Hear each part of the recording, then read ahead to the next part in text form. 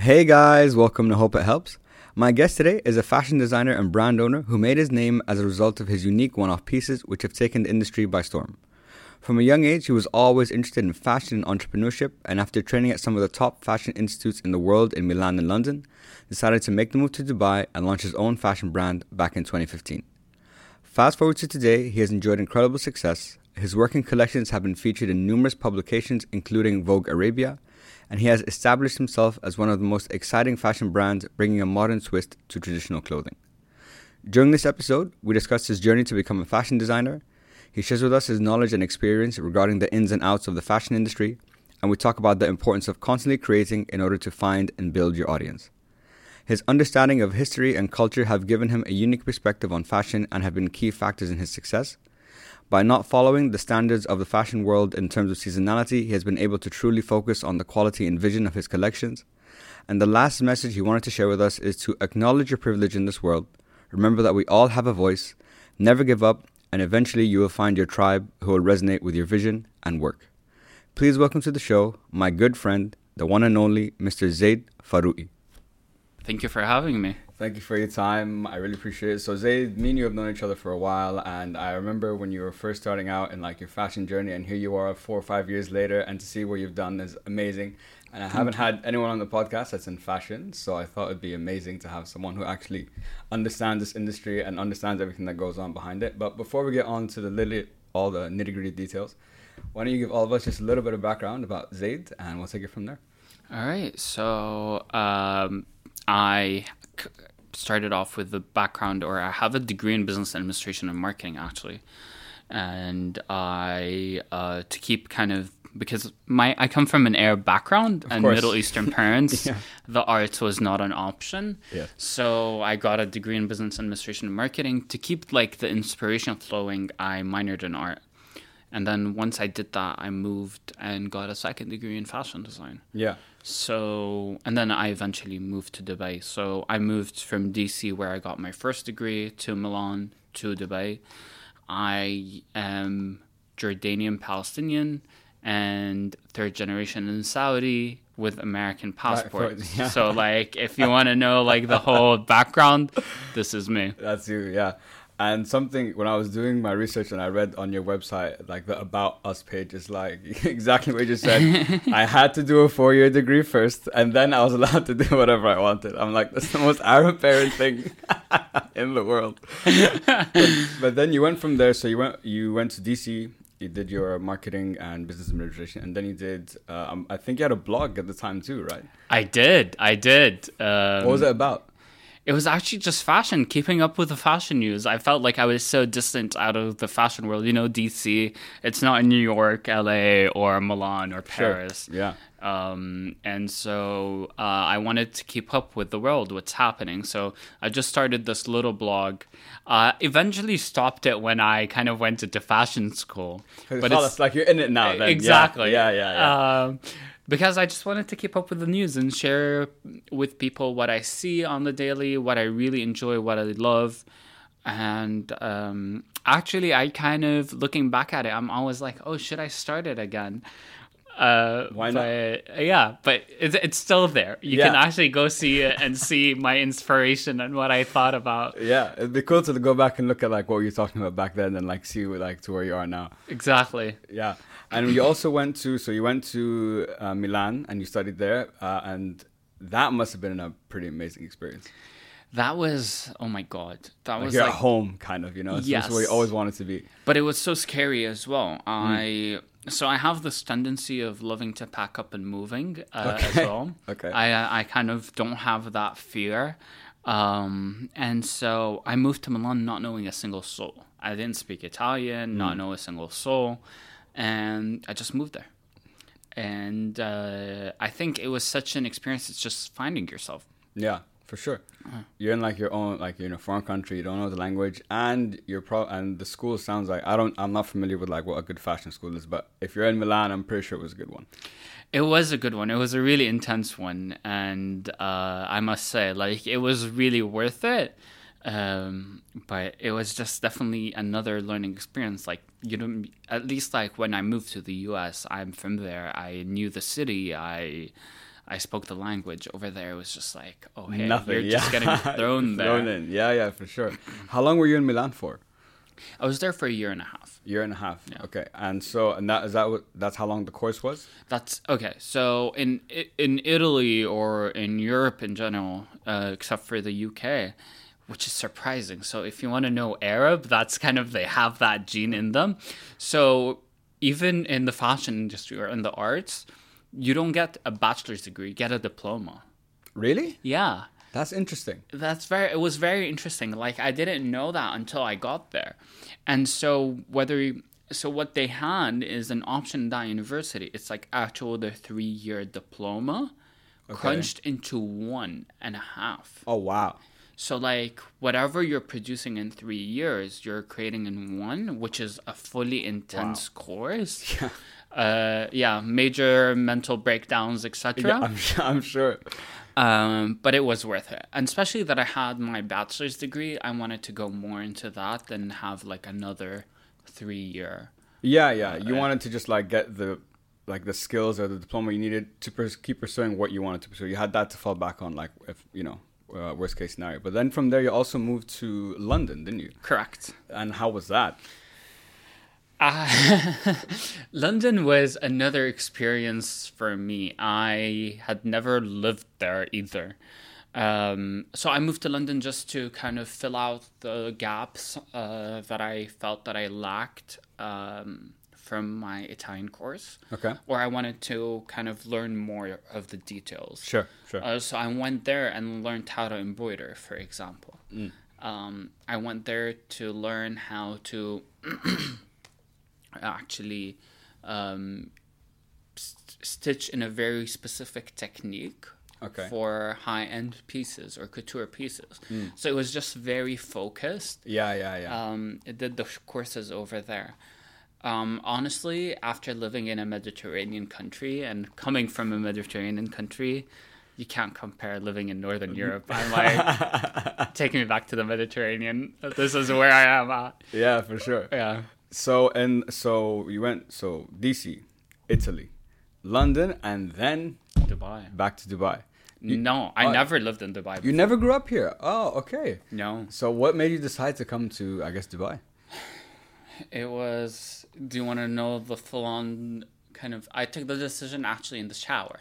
Okay. Okay. That's when the best ideas come anyway. I had learned that Design District was opening up. They had just announced it. So it was back then. Everything was still on paper. Got in contact with them. And I think that's kind of a reoccurring theme in my life, that kind of the Arab part. I was finishing up my course in Milan. And I wanted to figure out where I want to move next. Yeah. I had my heart on staying in Italy. Okay. But it just didn't make sense in a way, personally or even business-wise. Yeah. So it didn't make sense because I needed to figure out how to... Well, as an American, you could reside there, but you have to be in and out. You can't reside more than a few months without a permanent residency. Yeah, of course. But to get a permanent residency and start your own business was another hassle.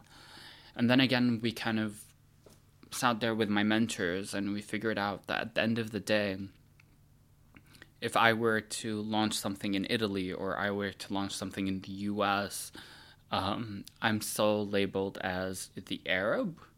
So okay, that's interesting. I knew kind of off the bat, like I needed to move back to the region and be part of that community that's rising up. And D3 was just announcing, well, for people that don't know D3, it's the Dubai Design District. It's a full district for designers and creatives. And so I moved here. I knew at the end of the day, this is home. This is where I have to be, kind of back in the region. Yeah. So yeah. Interesting. One thing I never actually considered is what you just said about you'd be seen that way in those kind of countries. Oh, you're the Arab designer in Italy, or you're the Arab designer in the US. And I never thought of that, and how that could potentially be a roadblock for you. Like, even if you have like amazing stuff, like moving forward, people could see it maybe as differently and so on. Or do you think that is the reason, or what do you think? It couldn't be it's not a roadblock. So, for example, what happens a lot in the fashion industry is like grants and opportunities, etc. Okay. So, and people tend to support people from their home country because it's certain talent that needs a lot of cash. Sure. Yeah, for sure. So people tend to kind of support them tend to support the same community. First of all, I mentioned I don't speak Italian. Sure. I could barely I could get around with my broken Italian, but I needed another course to actually get to where I needed to be. But then again, even in the U.S., being American, you're still Arab American, like you're hyphenated. Yes, you are. That has, and today, our biggest market is the Arab American market. One of the largest. So the people who live there, and that's who we cater to, which is a great thing. But I felt like we needed to kind of come back into the region, because also, if I may say, like, if I'm in Europe, how many designers and creatives, it's an institution, it's a fashion industry over there. Yeah. In the US, it's a continent on its own. Literally, yeah. Over here, you had kind of better opportunities to rise. Exactly, yeah. And so I looked at it that way, from more of a business perspective than, where did I feel like living? If I felt like living, you would have stayed in I would have stayed in Italy. No, I think that's a very smart move, and a good point. That's because you came when Design District, I guess, was just, like you said, just starting. So there probably would have been more opportunities from you, and Dubai's small. So in like Milan, in like the US, you're like trying to jump into an ocean and try to make a name for yourself. But here you have a much, I guess, better chance of getting your name out there and getting the success that you want. But you said that you were always interested in fashion. When I was doing my research, you were always interested. So where did this passion come from? Was it like from when you were a kid, or walk us through like all that? Because you seem pretty set on it, that you knew this is what you wanted to do. All right. So I've always been the creative type in general. Sure. I went to a nerd school, so I wasn't allowed to showcase any of my creativity, like growing up. Literally just lectured in maths and sciences, and that was it. That was like your future. Funny enough, that school sent me a few years later after graduating. They're like, please do tell us how the maths and sciences have affected your career. And I'm like, I didn't even answer. I'm like, you're kidding me. Like, I paint for a living and I draw for a living. Nothing. Thanks for the math. I appreciate it. Yeah. But yeah, it's been. So my mom's an interior designer. Actually, it's something of a generational thing. My great grandmother was a painter as well.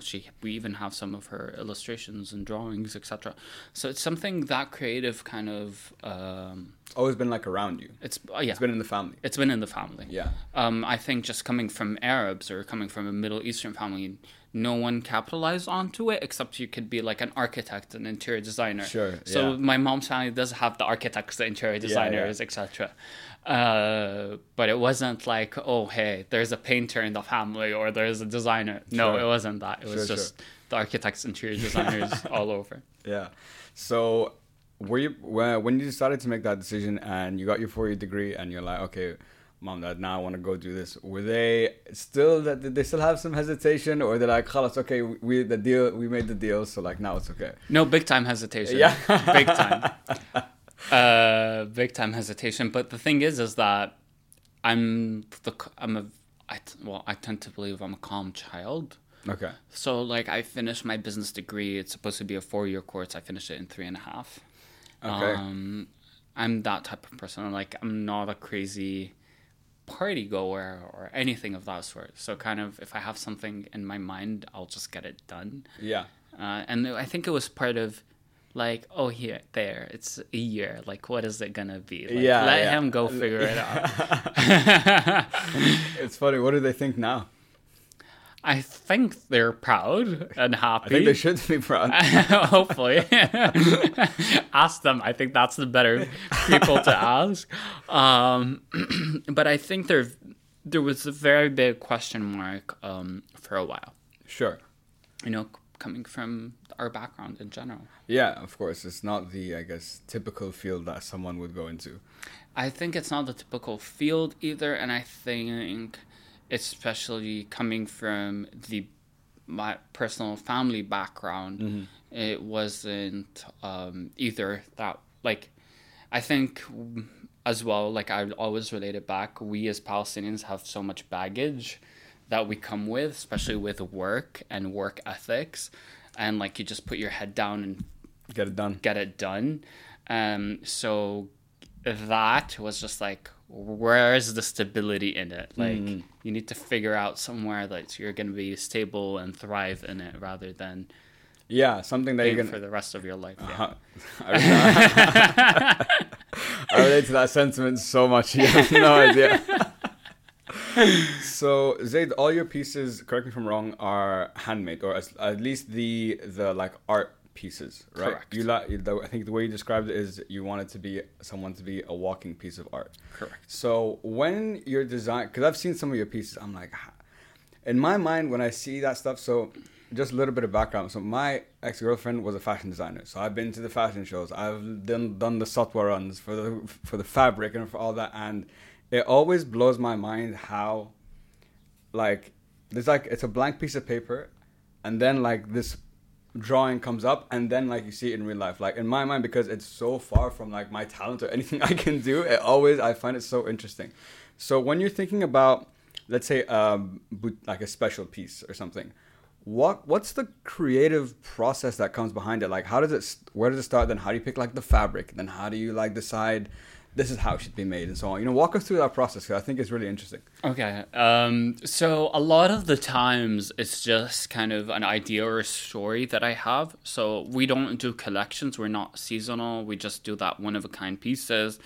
But they all kind of stem from different themes or stories that I call. Okay. And I think I'm just stuck or fascinated by one story that I just take that and create pieces. So, for example, our first story was like the woman that walks into a castle and nothing lights her path except for candles. Okay. And so all I can imagine is someone walking and like nothing lighting her path except for candles. She is the heir of that kind of residence. And so I just kind of, it just goes there. Okay. It's just part of the whole storytelling experience. Sometimes fabric speaks. So if I have something in mind and I'm fabric shopping, or something that I see in the studio just tells me how the piece should be done. It just speaks to me. Yeah, I speak to the object, I guess. Yeah, so it's just that, so it sounds like you just get it's a combination of like an inspiration from something and like just a story that you love or that you resonate with, I guess.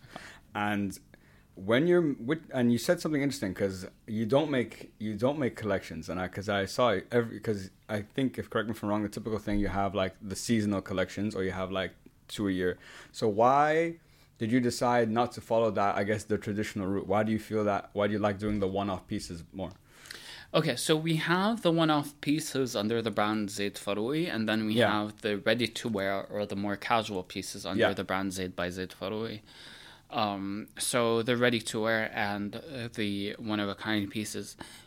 From the beginning, I believe that first of all, the fashion industry, you have at least 2 seasons, so spring, summer, fall, winter. Yeah. For every year. We produce 6 months before. We showcase the collection 6 months before the season. Okay. That's interesting. How come? Why so early? Because 6 months before the season, people place their orders during that fashion show, and then you have like that time space to produce and then send them out to the studio, to the shops, etc. Okay.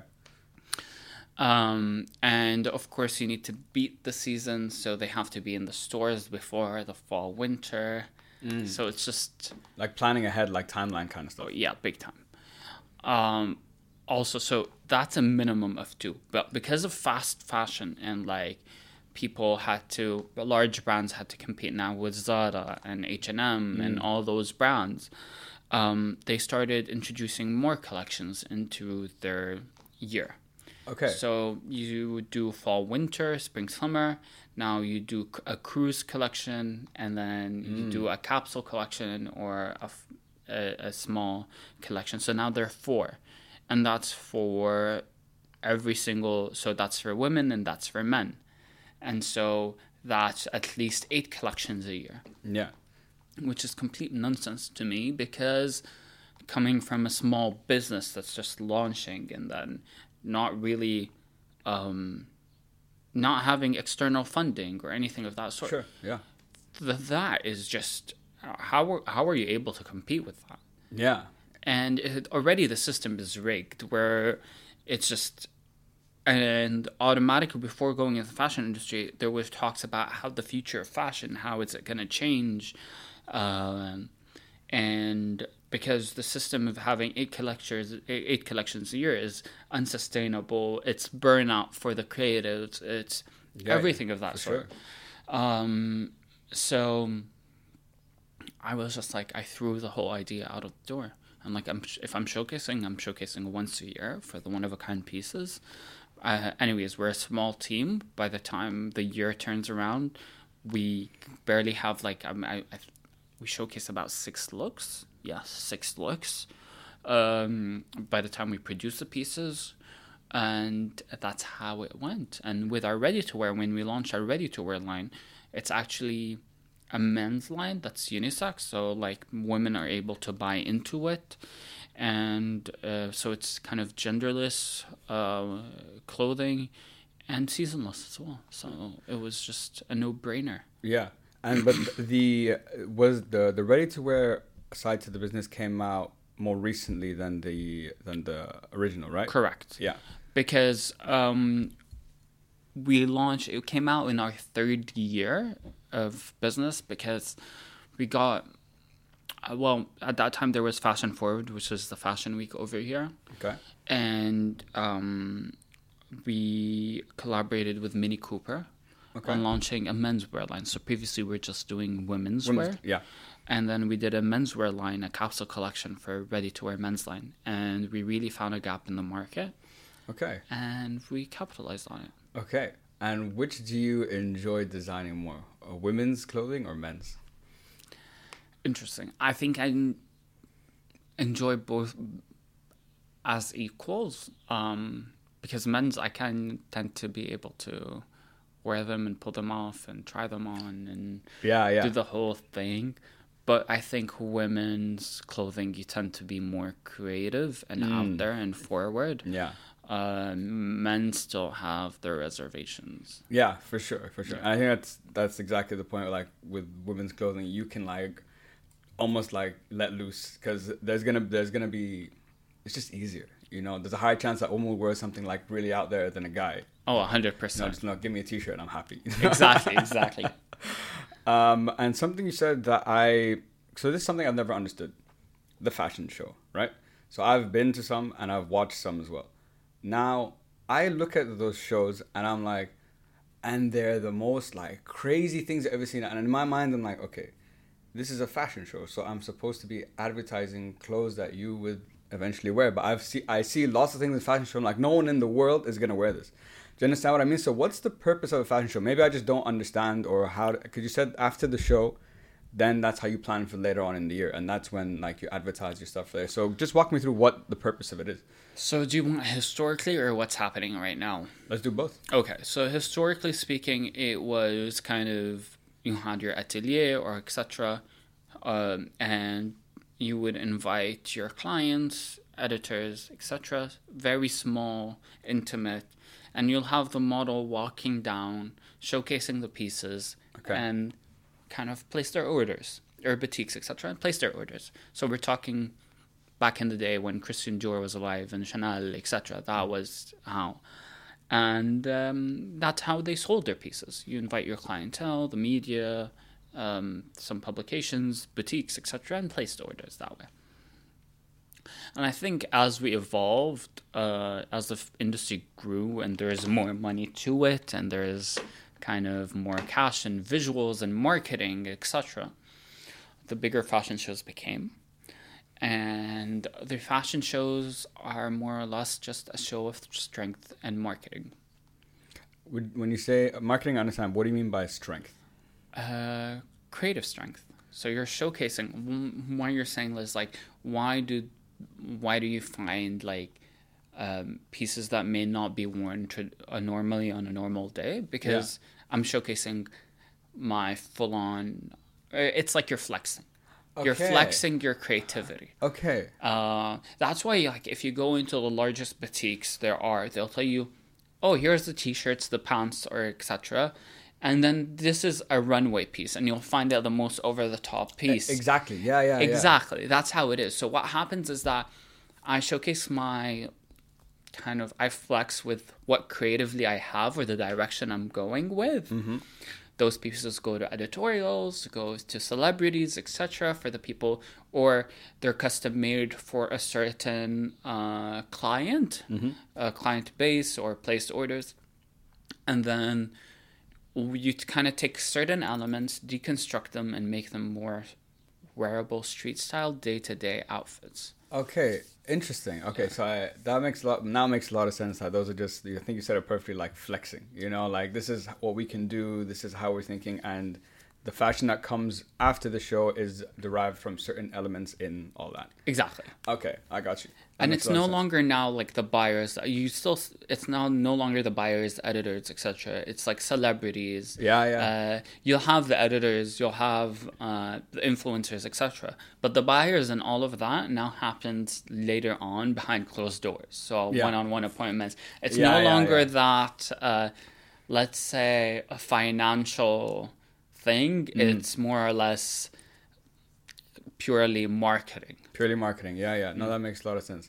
One thing I was thinking about is, you know how people can, like, for example, I look at like Japanese like street culture and like how they, like the way they dress. Yes. And I'm like, I would dream to be able to like dress like that because it's just so cool. But this is what I would say to myself, and what I think a lot of people would say as well.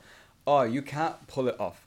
So that term, pull it off, is that a legit thing, or is it just like my perception, or like people's perception of things, like, oh, he couldn't pull it off, she couldn't pull that off, I can't pull that off? I think it's just your own perception. It's just your own? Your own. Okay. It's purely your own perception of yourself. Okay. So if no one is going to say, if you're able to pull it off and wear it, people will think, oh, he pulled it off.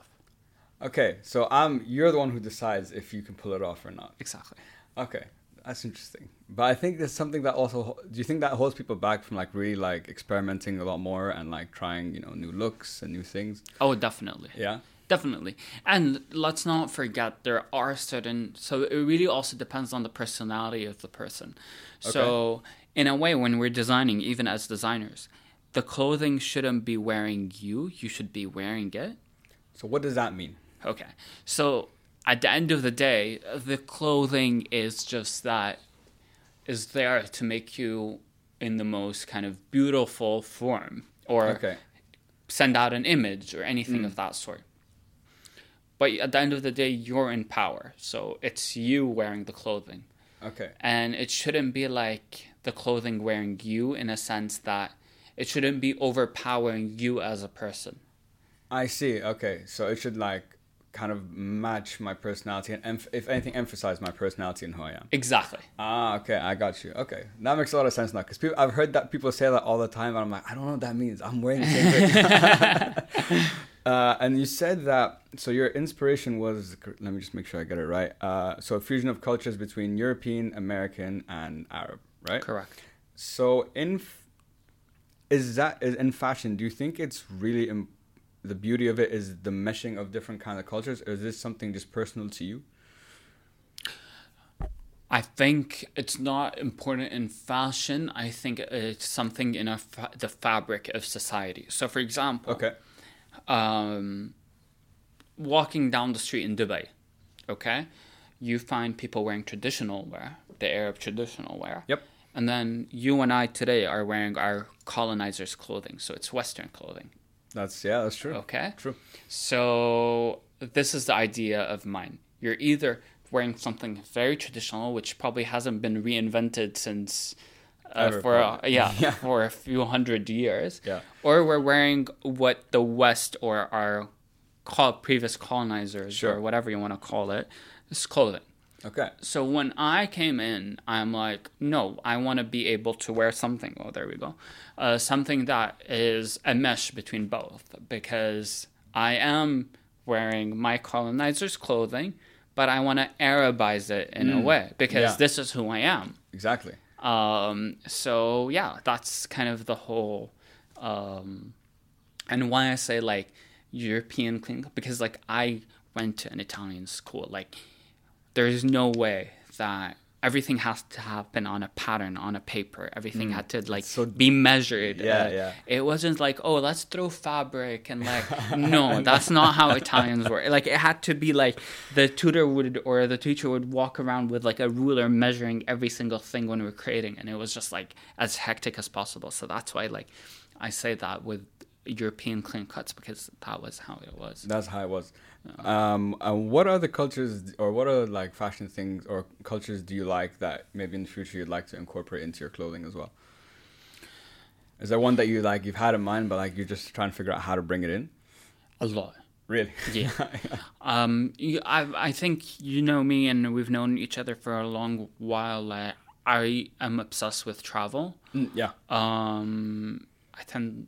As when I get the opportunity, I love traveling and really getting to meet people of different cultures. But yet again, I always kind of look at it, and maybe that could hinder me, or it could be my source of power. Sure. Is that I, as an Arab, well, modern Arab, let's put it that way, as an Arab, and that with that blend, how do I translate it to myself? So even if I'm inspired by a Japanese culture, but how do I view it as an Arab, and how do I want to consume it? Yeah. How do you want to portray that thing that you like? Exactly. Okay, I got you. No, that makes a lot of sense.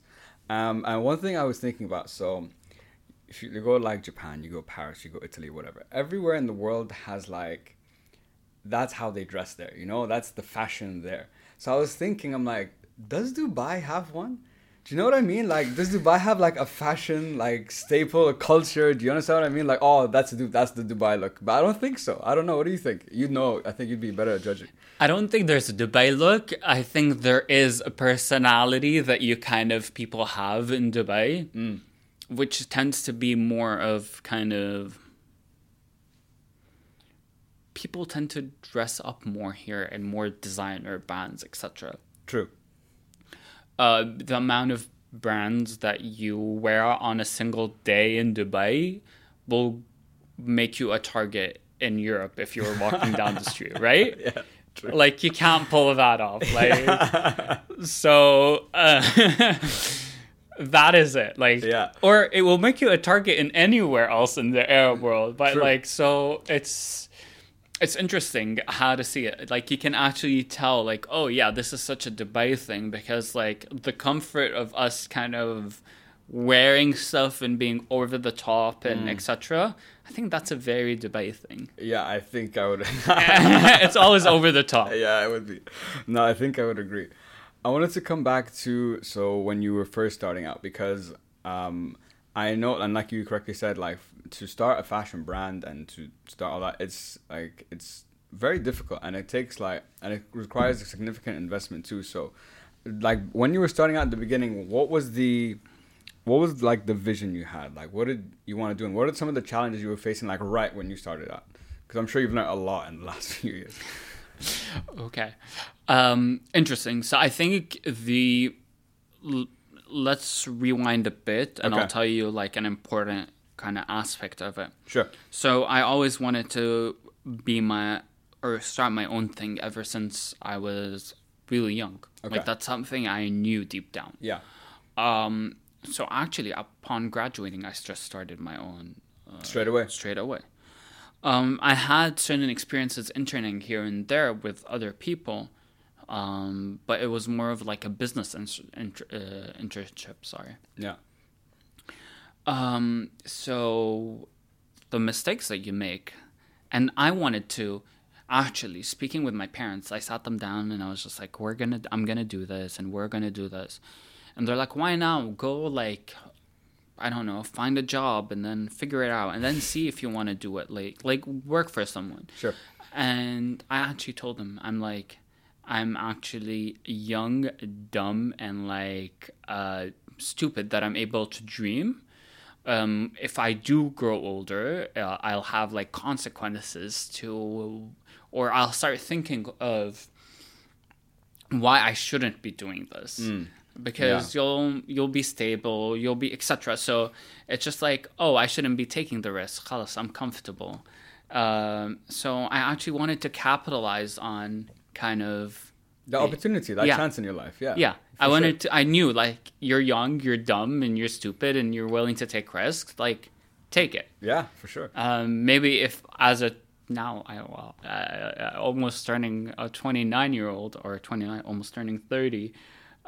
If you told me today, go launch your own thing, I'd be like, nah. A few years back, I would have like, yeah.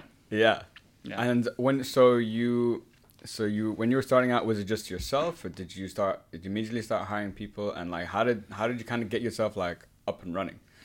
So, well, it was just registering the company and doing all that. Of course, it was just on my own, and then we hired a tailor. That was our first hire. That managed to not show up to work anymore after a month before the first fashion show. Oh, that's a great time to not show up. They went on vacation and never came back. Okay. And then that was kind of a month before my first fashion show. So, see, sometimes I really appreciated that I had that stitching techniques done. So I sat behind the sewing machine, finished things up. I also had a friend who already had her studio set up, and I went rushing to her, and I'm like, please. Hey, please. So she was able to help as well. So with her team and me finishing up some of the work at home, we were able to showcase for the first time. For the first time. Yeah. Well, and did you feel that was like, in the past, looking back over the last few years, was that the turning point? Like that first show? Or do you feel like the turning point came a little bit later? The turning point of what? Like from get you like that really took you from like just, someone unknown to someone like, oh, now everyone knows. No. That took years and years of self-reflection, self-sabotage, the whole mental ups and downs of it to kind of realize that you're like, oh, okay, I'm able to do this. No, it took years. It wasn't that. That wasn't the turning point. That wasn't the turning point. No. But it still must have been amazing that first show to be like, wow, I did all this. Yes, but I think it comes with a lot of like, to be honest, a lot of maybe baggage or Arab thought of like, yalla, what's next? Like, you can't enjoy this. Like, yalla, what is the second thing? You need to capitalize on this and get going. You can't be there and enjoy the moment. Yeah, that's true. No, I can relate to that for sure. Everyone's always looking at like, oh, I have this goal. You like get close to it, and then someone once told me on the podcast, like, once you get to your goal, you're already looking at the next one. So like you never really enjoy like what you actually like achieve in the end. So that's true. And what do you think about the fashion industry here? Because from what I remember when my ex was trying to start out a business, she found it like very difficult. It was like quite saturated. So is the same thing now, or like how do you kind of stand out in a market like this that's so international as well? Like, okay, so I think it's so young. Like there isn't the infrastructure, to be honest, is still being built. Like it isn't present. Okay, it isn't. You don't think so? Interesting. Yeah. Okay. Everything. Like compared to cities abroad, the infrastructure is still being built for the fashion industry. There is a lot of regional talent. But at the end of the day, it's really nurturing it. Because I feel like, again, we'll go back to it, people still, to a certain extent, don't believe that's a real job or that's a real career. Yeah, for sure.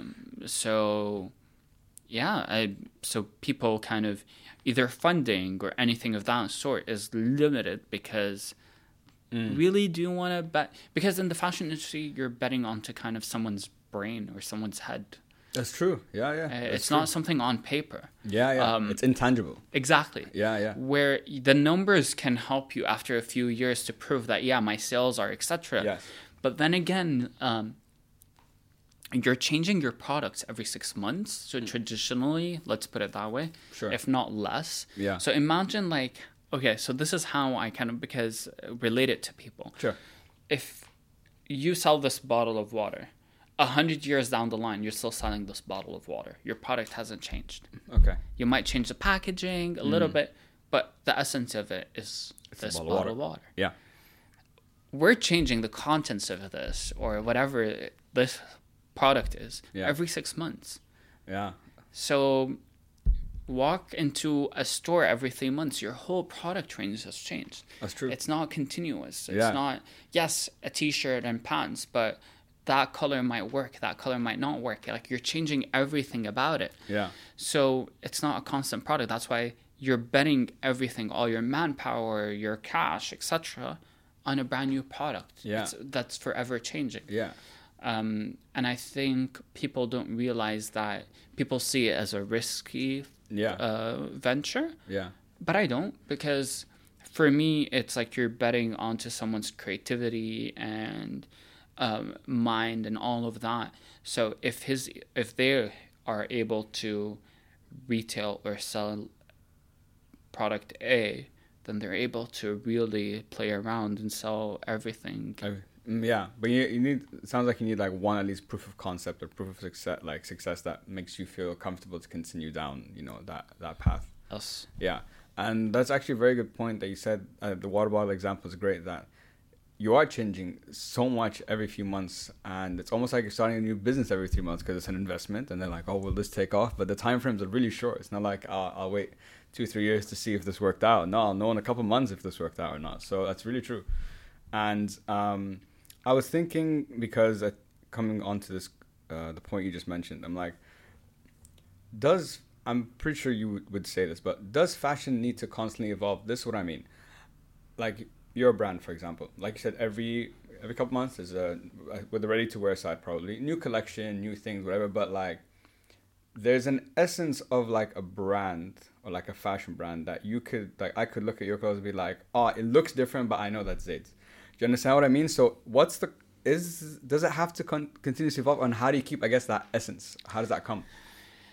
I think that essence comes naturally. Okay. Because it's how I consume what I see. Yeah. And then how I put it out to the world. Okay. So I imagine myself as a filter. Okay. So I go around looking for inspiration, or I see something and I filter it in. Yeah. It goes through my brain and gets jumbled around, and then I produce something. So the essence is the same thing. It's my visuals, it's my process, it's my way of thinking.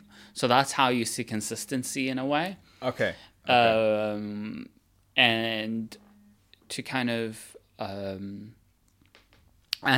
does fashion have to evolve? Of course. We don't wear the same things that our grandparents wore. I think that's true. Politics, and the underground scene, social issues, everything of that sort changes our fashion sense day to day. Yeah, that's actually. I think that's a good point. I guess I never considered how much, like, all these factors that you wouldn't think have anything to do with fashion still affect fashion at the end of the day, because they're affecting culture, right? Correct. Yeah. And if not, we're the kind of number one thing for culture, because you're your own billboard in a way. So you're representing your culture or who you are as an individual. Yeah, I love that saying. That's awesome. I'm gonna steal that, guys. Just a heads up. You're your own billboard. That's beautiful. One thing I was thinking about is, I get with like the ready to wear side, how you could price that, because I think of it like a normal business. I buy X, there's a multiplier on it, blah blah blah. But the challenge that, or I don't understand, is when it comes to the one-off pieces, because how do you price something like that? I'm just curious. In your idea, is it because there's hours that are spent on it? It's so detailed. There's probably special types of fabrics. So there's so many different elements, including your time and like the creativity to make something like that you would price into what you would sell something like that for. So how do people think about that, or is it just completely subjective? No, it's the same way. Oh, it is the same. Yeah, oh, it's really? the same way. But Okay. like, for example, instead of like a t-shirt taking an hour, this takes a month. Yeah. So or like the stitching takes a month instead of an hour. So let's put it that way. It's multiplied by a larger, kind of, by a larger amount. That's why it's more expensive. But it's almost the same way. So the same kind of like setup and stuff. It's just I guess you factor in the man hours that that go into putting something like that. Yeah, because with these one-of-a-kind pieces, the materials tend to be more expensive, but the bulk of the cost is not the materials, it's the man-hours. So if you're embroidering, let's say, a dress, it can be made out of the pure silk and the silk materials, crystals, etc. But if it's taking an embroiderer 3-4 months to create it, that is more expensive than what the actual like what you're using is. Yeah. The time investment in it. And that's actually a good point. So when it comes to like fabric, because like for example, when I go get a suit, the price is typically the higher the fabric, the higher the price of the suit standard. So, but I think with other maybe more like your everyday, for example, the more casual stuff, is it really important? Do you always want to have like that best fabric, or can you sometimes do a lot with good technique with a fabric that might be cheaper? Okay, that is a good question. You're able to do that. You can do that with. But like you can't lie to your consumers. Of course not. Yeah. Of course not. Yeah. But yeah, you're able to really play around with, if you're using the right materials and you have the right eye for materials, you're able to use anything. That's why some people can create pieces out of recycled material, plastics or anything of that sort. Yeah. Everything can be made out of fashion if possible. Yeah. So, and you said something interesting now, having an eye for the fabric. So this is what I was thinking. So there's a fashion designer, because fashion designing, it's a skill, but there's also, as people say, you have to have an eye for it. So is there like let's say you and another person, you train same amount of time, but there's that innate talent, that eye for fashion. So is there can that be developed over time, or is that something that you just have? No, you learn it. So you really learn how each fabric is weaved, what each fabric is used for, certain cultures, how they've historically used this fabric. Because at the end of the day, not every fabric, it's not every manufacturer in the world can produce all the fabrics. Yeah. So, historically, the silk route, and because the silk was produced in China, and then eventually because they've used it first, how they've manipulated it. Cotton is one of the best cotton manufacturers previously, and the best quality is Egyptian cotton. So you really touch into that, and you look at how they've used it. People have used it for centuries. So yeah, and you take it from there. And I've noticed today, in a lot of the points that you talked about, you've really talked about the history behind all this. It sounds like that's such an important part to that comes into fashion, knowing the history, but not just focusing what is going on today, but bringing or understanding why it was that way in the past and how it affects now. I think it's just I'm a history nerd in general, so my focus has. Ever since I've been a child, I love history. I consume history books, and I love that. It's kind of being like a painter. You need to know your art history. You need to know why at this moment this painting was so important.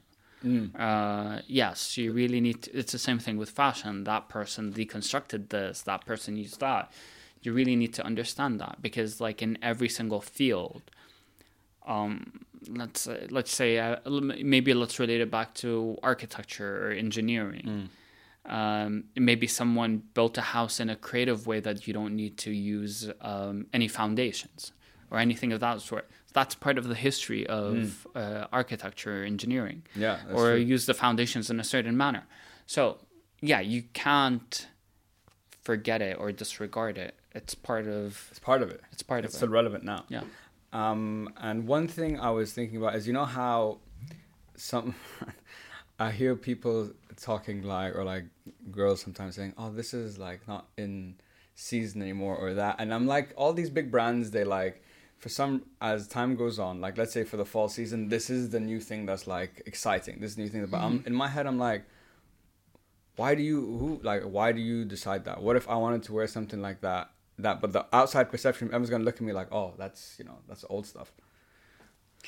Okay, so I generally, I don't want to say I agree with that or disagree.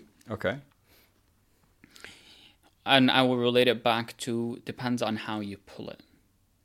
Okay. If you pull it off. There is a certain style, let's say, that's adopted with the general public. Exactly, yeah. But we, again, as I mentioned, we're a seasonless brand, etc.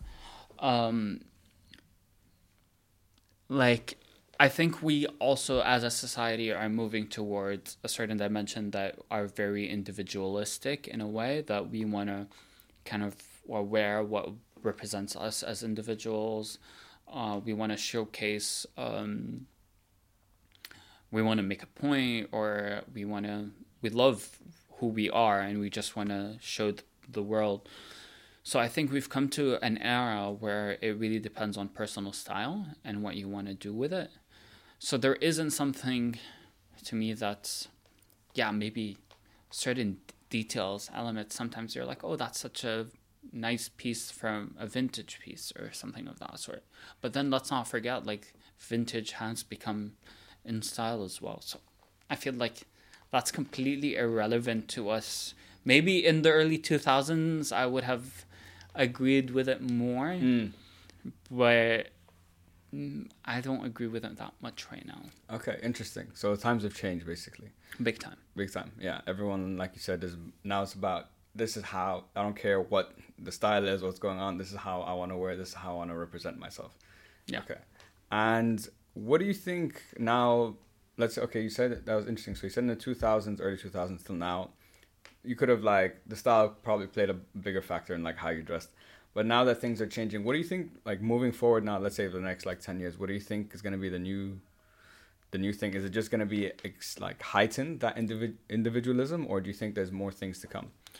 I think definitely heightened individualism, because right now we are living in a pandemic world as well. Sure. I think if you're showcasing, or you're somehow now getting dressed for yourself, not for anyone else.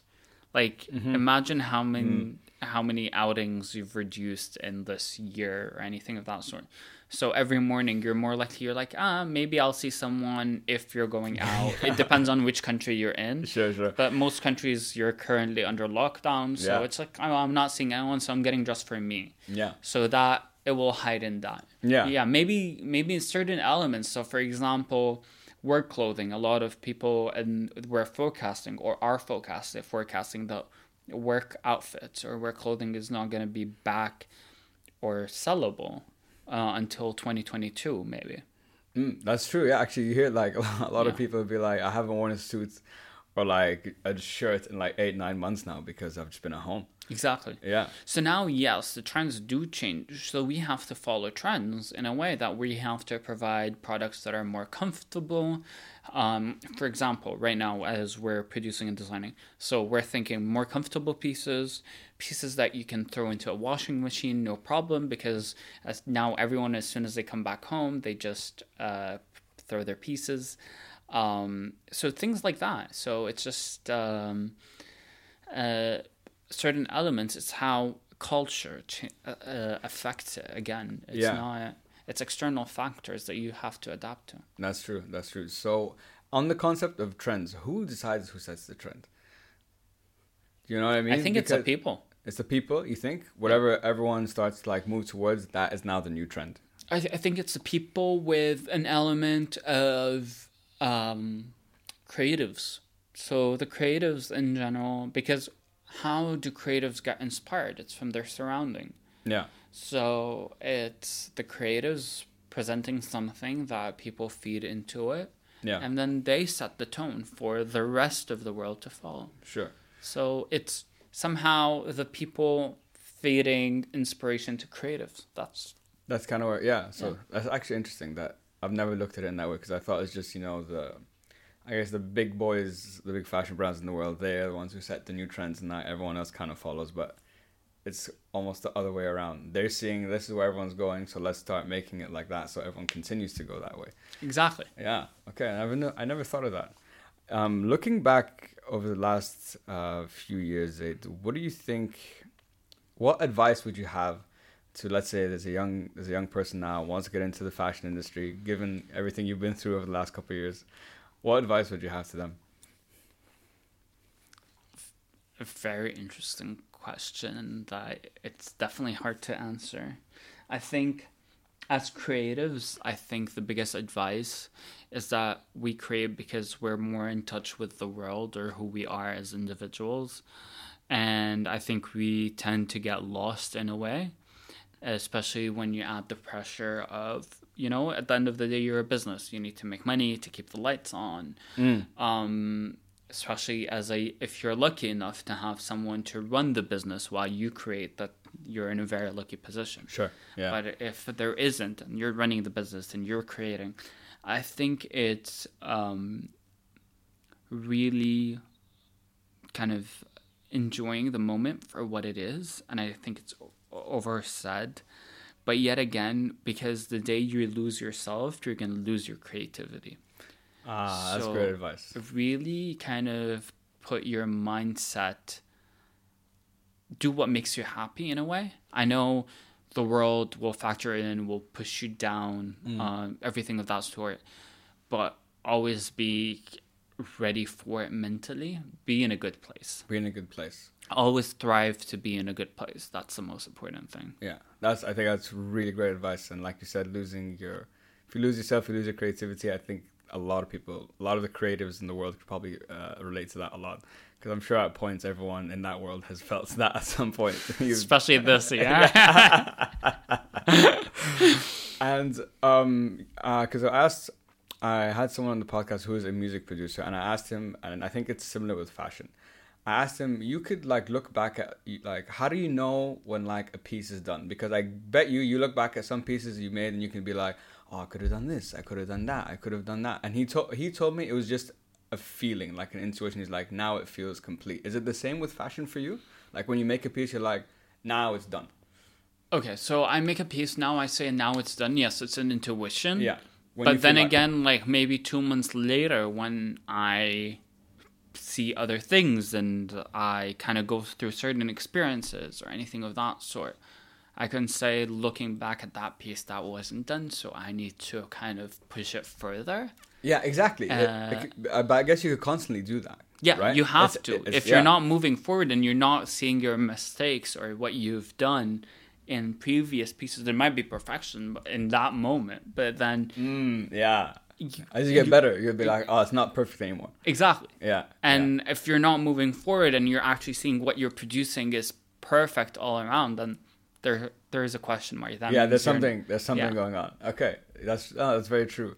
What would you say is the biggest thing you learned when you like from launching the business to now? Like, or what was the biggest mistake that you made in the early days?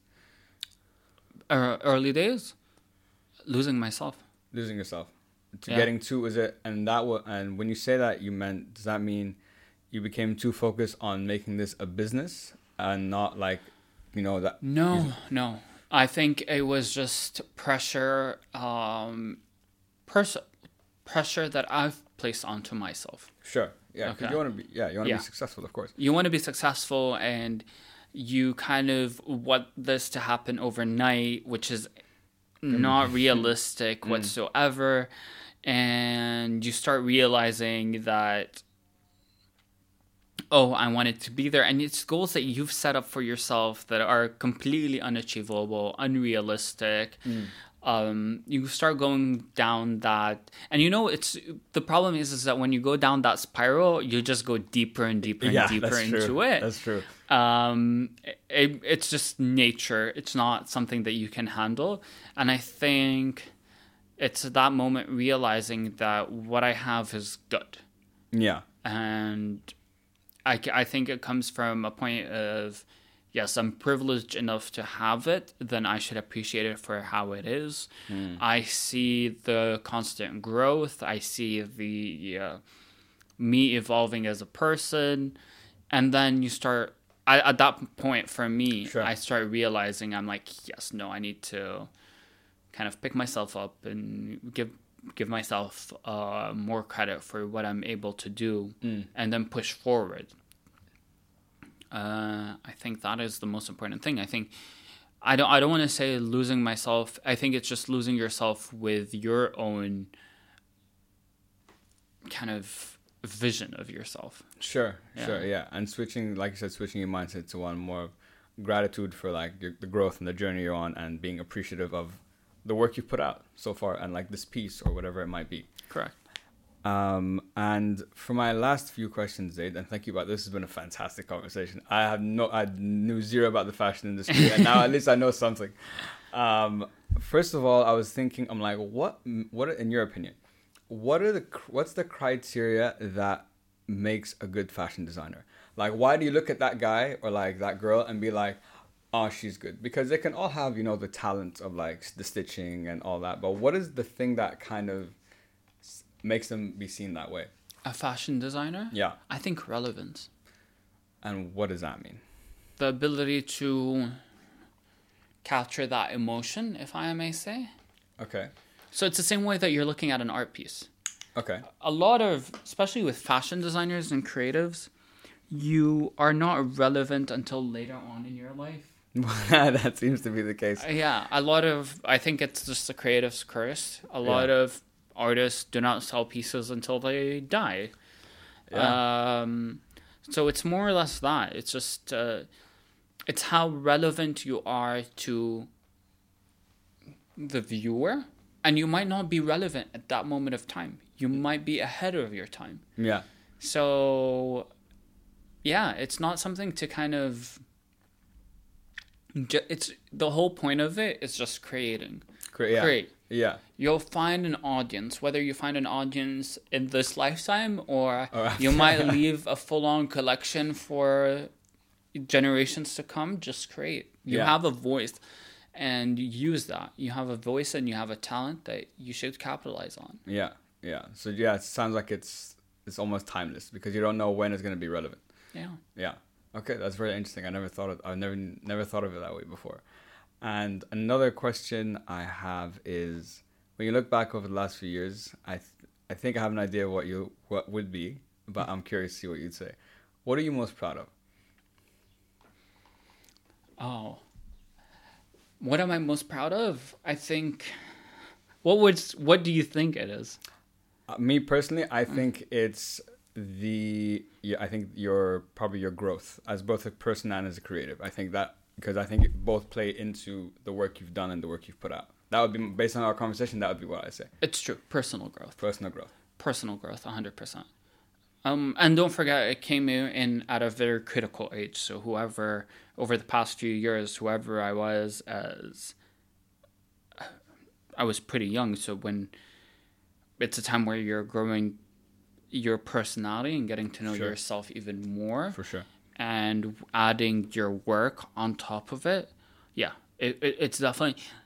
So it's surprising that the opportunities that I sometimes would say no to right now, I would have died for. But back in the day. For sure. Yeah. 100%. Like, some things fall into my lap. I'm like, no, that's not us. Yeah, I'm not doing it. Yeah, for sure. And then I would have been like, you're such an idiot. Like, my younger version would be kind of disappointed. Yeah. But it's interesting. It's just like, you're like, I know who I am. I know what we're able to create. Yeah. I know the team around me. And yeah, that's... And would you say that your work and your creativity is, I think what's cool about what you do is your work is kind of a reflection of like how far you've come. You know what I mean? You know, like I know I grew as a person and I probably got better as a creative, but like when I look at like this piece that I made, like let's say this year, for example, and I look at the first piece I ever made, it's like a visual validation of, no, you've improved, you've come this far. Would you agree? I agree. But when you're producing, so this is kind of something that I always look at. When I'm producing a piece, it's or I imagine one and I create it. Yeah. It's like a snapshot of your personality and who you were and your experiences at that moment. Nice. Yeah. So sometimes you are happier as an individual, or like you're going through certain stuff. So that snapshot is way better than what you're creating right now sometimes. Yeah. Because you're in the ditches. Like, yeah. So sometimes, yes, like maybe let's say put it that way. Your techniques, your creativity, a lot of things start coming to you way easier just because of like experiences that you've gained. Of course, yeah. But then again, to kind of take that dreamy aspect, sometimes you're like, oh yeah, I was like there. This is like my happy moment. That's why this was produced. Yeah, no, for sure. No, I think that makes a lot of sense. And like you said, when you're in the ditches, it's hard to probably look at it. So looking at it as a snapshot is a lot more enjoyable, I guess, and more relevant. Something you're gonna remember, like, oh, that moment, that piece. That's how I felt. Oh, definitely. And for my last question, Zaid, this is a question I ask all my guests: is what is the message you'd like people to take home with them today? Ah, interesting. I think it's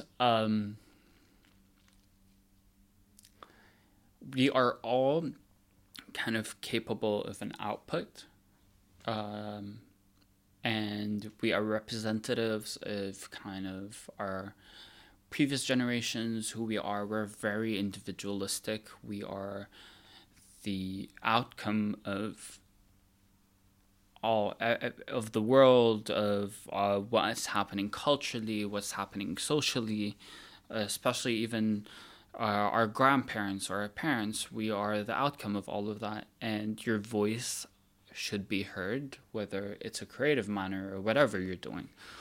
So don't get discouraged by anything, and I think just put it out there in the world, and eventually you'll find someone, or you'll find your own tribe in a way.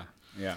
And yeah, like never kind of give up, because whatever you think of, or the way you think and the way you create, especially for creatives, it takes a lot of time, and you are the outcome of all your experiences, your parents, your grandparents, previous generations, and just put it out there. There's someone there that will appreciate it, or you might be a beacon of hope for someone. True. That's very true. So like you said, put your voice out there, because you'll probably eventually find someone that's going to listen, or a lot of people that might listen, your audience, your tribe. Yeah.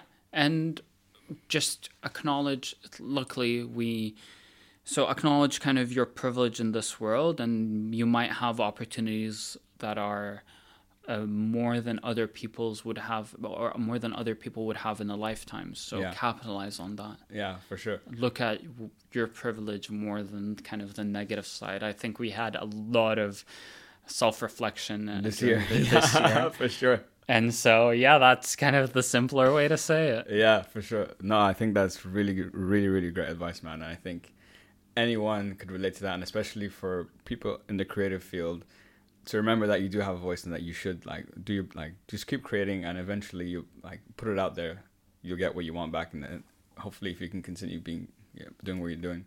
I think a lot of people can relate to that, and if anyone's looking to guys to get into fashion or whatever, this is the guy you need to talk to. And I learned so much from our conversation today. I want to say thank you so much, Zaid. I really appreciate it, man. Thank you for having me again. It's a pleasure. It was a pleasure, man. Guys, to everyone, thank you so much for listening. And as always, hope it helps. Peace.